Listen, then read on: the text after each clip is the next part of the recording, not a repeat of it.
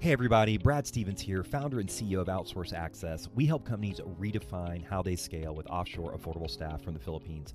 Congrats to all fellow winners of the 2023 Real Leaders Impact Awards. We are proud to be among you. About 10 years ago, I woke up to a major growth problem in my last business. Cash was tight, staff was overwhelmed, and tasks were not getting done. Then I discovered the world of offshore virtual staff in the Philippines where English is their second language, so there's no communication or culture gap. I realized outsourcing wasn't just call centers, it was access to college-educated Filipinos to support sales, marketing, operations, customer service, bookkeeping, personal tasks, and more. And in fact, the first woman I hired in the Philippines at 23 is now an award-winning COO of our entire company. It inspired me to launch Outsource Access. One client and YPO member, Ali Jamal, shared their offshore virtual staff Edison automated processes and saved them over $50,000 per year in the first few weeks. It's about finally getting things done and staff focusing on higher value activities. We've grown by over 2,000% in just 3.5 years and will double next year. To receive a complimentary outsourcing playbook customized for your industry and to connect with one of our team here at Outsource Access, just visit redefinescale.com. That's redefinescale.com or text the word scale to 770-954-8440. 2 months after hiring my first staff, she sent me a picture of shoes she bought for low-income children because of the opportunity. And now we support thousands of families and the environment with United Nations SDG projects. I'm proud we've grown with impact. To learn more, visit redefinescale.com. Boom, what up? Hello, bonjour, and hola, real leaders. This is Kevin Edwards, your host here, and I am so excited you're tuning in to one of our amazing experiences. What you're about to hear is going to be fresh, real, and loaded with inspiration, guaranteed to support your impact journey. So sit back, enjoy the listen, folks, share a review afterward, and always keep it real. In 5, 4, 3, 2, and 1, welcome everyone to this episode of the Real Leaders Podcast. I'm your host, Kevin Edwards, and joining us today, folks, we've got the co-founder and CEO of WeeCare. Please give a warm welcome to Miss Jessica Chang. Jessica, how you doing today? I'm doing good. It's halfway through the week, and it's July 4th coming up. So I'm doing real good.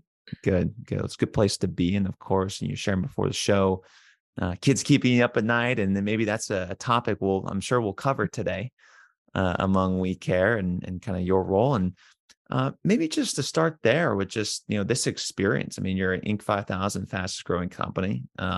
It's an incredible feat to get to where you are today. Let's go back to the beginning, Jessica. When I ask you the question about what's a story that comes to mind when you think about the co-founding of WeeCare and why it all began, what resonates with you? Yeah, I think it takes a lot to become a founder. And to be honest, if you ask my husband, he would have said there had to be an extremely good reason for you to want to found a company and then also have children at the same time. And I think that really came down to being personally affected by the lack of childcare. I left my job because I couldn't find childcare. And my backstory is I've always been very much career driven, right? Was a top student in high school, graduated summa cum laude in college. And my first job out was being an investment banker and not sleeping, right? But that also tells the type of person I am. I'm very career driven. And when I decided to have a family, it was the first time that choice was taken away from me. And that gave me that left me with a really big impact because I asked why? Why was that the case? Why is it that when a driven female decides that I want to have a family, it becomes my burden to have to raise my family. And that generally falls upon women most of the time. Long story short, it led me to operate childcare facilities and understanding that it wasn't just as easy as the family has an issue. Like, we can't find affordable and convenient care. Well, guess what? The other side of the spectrum is a childcare provider makes $20,000 a year. It's not enough for them to stay in the industry. Hmm. So really, for me, the founding of WeeCare was looking at this systematic issue that's existed since my parents' generation to my grandparents' generation, and we still haven't figured out an answer to it. And feeling that personal passion point of wanting to solve it was the driver. Yeah, that's really interesting. And I can resonate with that. Like I remember like in elementary school always being the last person picked up from like the YMCA, right? Like my mom would always come back, single mother, and it just was such a nuisance for her because she was a hardworking individual and had to take a lot of sacrifice to do that. So I know there's innovations out there. There's daycare centers being put in headquarters now, and that's forward thinking. And hopefully, we'll have 24-hour services and things like that. But starting a business is incredibly difficult. I mean, there's two sides to your market providers, and then the actual people using the platform. Starting early, thinking back to WeCare, what was the difficult challenge in getting adoption on your platform? So WeCare has actually evolved over time, and it's gotten a lot more complicated. But when we first started, it was always a chicken and egg situation, right? So, do you focus on bringing childcare providers on the system? What are you selling to them, right? Like, why should they join? You don't have any families on your platform. Or do you focus on families and then you ask the question, well, why are families joining? You don't have any providers on the platform. And I think that was always the consistent struggle. You had to kind of fake it till you make it. And so what we did was we decided that we wanted to help providers first, because that was kind of the bottleneck. You talk to anyone, everyone says there's a childcare desert out there, which actually means for every 3 kids needing care, there's either only one spot available or no spots available. And majority of the US lives in a childcare desert. So we decided that we were going to tackle supply. It's not an easy thing. And we did everything possible to actually creating flyers and going to their home daycare and like going to the grocery store and flyering to parents. But that was what we had to do to get that marketplace started. And so you went to the supply side first. Like, what were some of those hurdles with getting the adoption of the actual users, right, to get onto the platform? Tell me about a go-to-market strategy. Maybe you just alluded to a few of those. What was kind of the key thinking you had early on, and maybe how has it evolved to today? Yeah, well, the first part of it is we were actually creating new daycares. We were helping people to get licensed. And as they were getting licensed, we were literally building the product as Wow. they used it. So, as you can imagine, it's like, first, okay, let's build a product to help you get licensed.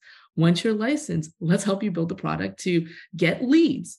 Oh, now you have children enrolled. Let's build a product to help you communicate with families. So we were building Mm, alongside them and really understanding what they fundamentally needed versus trying to put another product to it, right? Like, okay, well, could we use a product that is meant for childcare centers with you? We could, but it's like trying to use Salesforce for a lemonade stand. It didn't work. So we actually built everything from scratch. Now, really looking at where WeCare has evolved, mm, we really, post COVID, realized pretty quickly that if the burden of childcare was only on families and childcare providers, we would never get anywhere. And that's because when parents can't afford childcare, they disenroll, and then providers aren't paid enough money, and then they close. And as they close, it becomes an even worse supply issue, which increases prices for the remaining families. And sure. it's just a vicious cycle going down. And what came from COVID is the realization that we had to work with public and private entities, so employers and government. So WeeCare evolved, and our go-to-market strategy evolved too, to being a B2B to C childcare marketplace, where we work with employers and government to essentially help address affordability with stipends and subsidy, and to address supply with actual creation of supply, of moving supply, etc. And of course, I'm sure a lot of other competitors are trying to do, the same thing. And like, help me understand like that those early adopters that you got, those which you get at the website, pretty large organizations, household names that are now working with WeCare. Help me understand like getting that first B2B, partnership opportunity. Like, did that validate something for you? I mean, tell me about how that growth strategy went. I think there had to be a step process to it. We were fortunate enough that prior to COVID, we built the largest network of small childcare providers in the US. We were across almost every state, and we were as rural as you can get, right? We can find you someplace to have your child go to in Montana in a rural town. And that actually helped us to sell that first employer, right? I think what COVID did, and so there was like multiple things that had to happen at the same time for us to really take advantage of that opportunity. What COVID did for employers was it made them quickly realize that they couldn't function as a company without taking care of their most essential worker. If you think about benefits prior to COVID, a lot of it was meant for management, right? It was meant for, hey, by the way, if you were going to enjoy our on-site childcare facility, you were paying $3,000 a month. How many people can actually afford $3,000, right? And so when COVID hit, who was really being affected? It's not the person that was working at home who had the flexibility to work at home. It was the healthcare worker that had to go to work, because if they didn't go to work, the hospital didn't have capacity to service patients, or the grocery store clerk that had to stock the shelves. If they didn't stock the shelves, what was the grocery store selling? So there was a fundamental shift on employers and thinking about benefits and who the benefit was for. And that benefit became for everyone. So when it came to a childcare benefit, really, we built this network specifically to give more access to families, to service that family that wasn't working 9 to 5, to creating something that was actually affordable. Like our daycares were 40% cheaper. And so that opportunity opened itself when employers were asking the same question. How do we give them a benefit that every one of our employees would use that they could also afford? It makes a lot of sense, and of course, it makes sense for in terms of like that adoption with the price being pretty low and that being very competitive. And I think what I'm curious about is at this scale, which is insane scale that you guys have achieved. Um, just a quick question. I'm assuming, and I don't know, this is a big assumption, but you have raised some capital in your experience to get this done. What's that experience been like? And have you noticed, I guess, throughout your maybe multiple raises, have you noticed a key thing that investors are looking for as you're trying to seek the capital you need to grow your business? Other than ROI, I guess. I think most of the time is like across every single raise we have had is the opportunity, right? Is the opportunity large enough? Hmm. And I think the opportunity has actually gotten larger post-COVID. In the beginning, there was a lot of pushback on, is this even an issue, right? So many times you're unfortunately speaking to potentially male counterparts that, they might be 20 years out of the child care raising time period, where it's not an issue for them right now. So that relatability was very hard in the beginning to say, hey, childcare is really important. If we don't solve it, you're going to have issues, like impact issues going forward. Till now, really being able to show something that is sustainable. But ultimately, every single period of time we've raised money, it's always been about how large is the opportunity. And that opportunity has increased significantly because COVID, well, you had every single child at home. And suddenly that realization that childcare actually pushes the economy forward became relevant for every person. How big is the opportunity? How big is the market? And certainly something that's very helpful for really anyone listening to this right now, and think about how big this opportunity needs to be to get the capital you need. Question for you, Jessica. You described yourself as an impact leader before the show. Just out of curiosity, what does that mean to you? How do you define impact? Ooh. So, I mean, the simple definition is like, I think an impact leader needs to create impact from the inside out, right? They need to foster a positive work environment, and it has to translate to a greater social and environment. Well, so it has to translate to social environment outcomes externally. So this kind of goes back to what I said about even reading a gardening book, is that at some point to it, what you're driving is a sustainable impact that can continue on for multiple generations. It's interesting because throughout this whole conversation, when I think about impact, of course, I think about the outcomes and the social or environmental aspect, sure. But throughout this conversation today, Jessica, it's all been about understanding the customers, the pain points of the suppliers, the pain points of the demand, and solving those issues. Where have, maybe in your experience, has there been a conflict of making a decision that would increase your margins, but also might not lead to the best social or environmental impact? I mean, how do you think about those decisions when they get kind of difficult? Yeah. Well, an easy one is the types of employers you would sell to, right? Okay. We generally are very choosy about the employers that we want to partner with. And because we want to understand, like, hey, who is this going to really impact? This is a generalization, so we'll speak on generalization terms. The example can be, do you sell to a tech company or do you sell to a manufacturing company, right?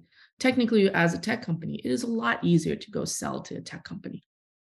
Most tech companies have a plethora of benefits, but also the average tech company salary is going to be a lot higher than the average salary of a manufacturing company. But we will choose to partner with the manufacturing company because the majority of their employees are almost hourly employees, where childcare becomes a real issue for them. Meaning, if they don't get childcare, they don't go to work, they don't get out of poverty. So that is, in some points, can be a conflict because it's probably easier for us to sell to tech companies. We can probably make more revenue by selling to tech companies. But who do we really want to drive impact for? It's those families that are low income to lower middle income, where without childcare, they stay in poverty. So that's a choice. And when you're impact driven, you choose to make the difference. You choose to partner with the manufacturing companies, the healthcare companies, the retail companies. And as an impact leader, I mean, do you often find yourself going back to that question? Like, how can I make an impact today? Do you find yourself maybe clarifying your core values to yourself, to your company? Like, how do you tell me a little bit more about your intention, your role as a CEO in the organization?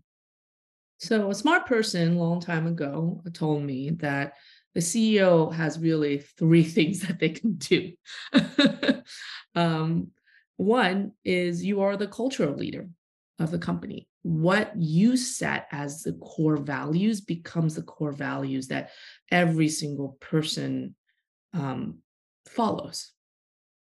And so that actually meant a lot to me because, and then the day, what I believe in becomes the core values of what the company stands for, right? And so right from the start, like we spent a lot of time talking about mission, and our mission literally has not changed from day one. We had a mission on day one to say, how do we make childcare accessible for all? It's been the same mission, but the vision on how we execute on it has definitely changed because Mm-hmm. we are trying to find, how do you make childcare accessible for all? What is the most sustainable path to do so? And our core values to who we hire is driven by that too. Every time when we hire someone, one of the final interviews that we do is about culture. Does this person fit into our culture? Do they embody the same mission that we're trying to target? So it's a big one. Yeah, absolutely. If you had to think about a pie chart, Jessica, like how you spend most of your time, how would you divvy that up? Goes back to the three things that I'm supposed to do as a CEO. Prioritize it that way. So it's culture. You are the culture interpreter. You essentially you hire the right people to execute on your vision.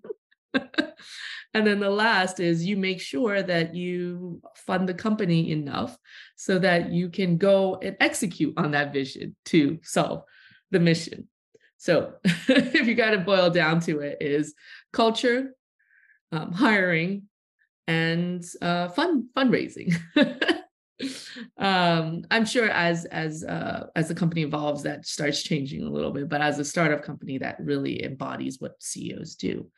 I would say right now, and these percentages differ time. Sure. I would say fundraising is about 10% of my time, right? Like talking to investors, talking new or current investors. 30% of my time is on hiring, right? Finding the right people, making sure the company has the right hires to do what we want to do. And then 60% of my time is culture and people, right? I'm always talking about what our culture is, our values, the core elements that make us drive us forward, and working with our team leaders to push for those values and making sure that we're constantly asking, is it achieving our mission? Jessica, it seems like you're someone who's, of course, very driven, successful at every level in life. But that means, you're constantly learning. You're constantly trying to improve and get better. What are you currently working on? How are you currently trying to better improve yourself? So, well, you're kind of always jumping back into things. Like, so the Mm. last quarter, we spent a lot of time on operations. Like, okay, well, how does this fundamentally break down? Right? You're always asking, where does it break? And we spent the quarter really plugging in those breaking points and making the team more robust. And this switches over for the next quarter. I focus on revenue and all parts of revenue. So we're re-looking at that customer journey and understanding, how do we make it so that customer, from when they become a lead to when they become a customer, it's that same voice that resonates across that journey. So right now, what I'm doing is reading tons of books, looking at tons of YouTube videos on customer journeys and how we can continue to improve on it. Listening to podcasts like yours to like ask, like, how can we think about this even further, deeper, like run through that customer from Sam that works in a manufacturing, that is the VP of total wellness, that has 2 kids. How does that journey look? That makes sense. Yeah. Looking at the customer journey from all facets, creating multiple different personas, thinking through each stage of the process. Certainly something that's always changing as well, right? The market is always changing, and and forever will be your job. So Jessica, thank you so much for your time here on the podcast today. In all of this, let's bring this home. What is your definition of a real leader? I like to say that, I think a real leader is someone that is vulnerable, that is willing to give their all, to understand that they don't know everything, but they're willing to learn and constantly learn, but that they're willing to really give their all to make something happen, regardless of how hard that is. That for Jessica Chang, I'm Kevin Edwards, asking you to go out there, be vulnerable, make it happen, and always keep it real. Thanks, Jessica.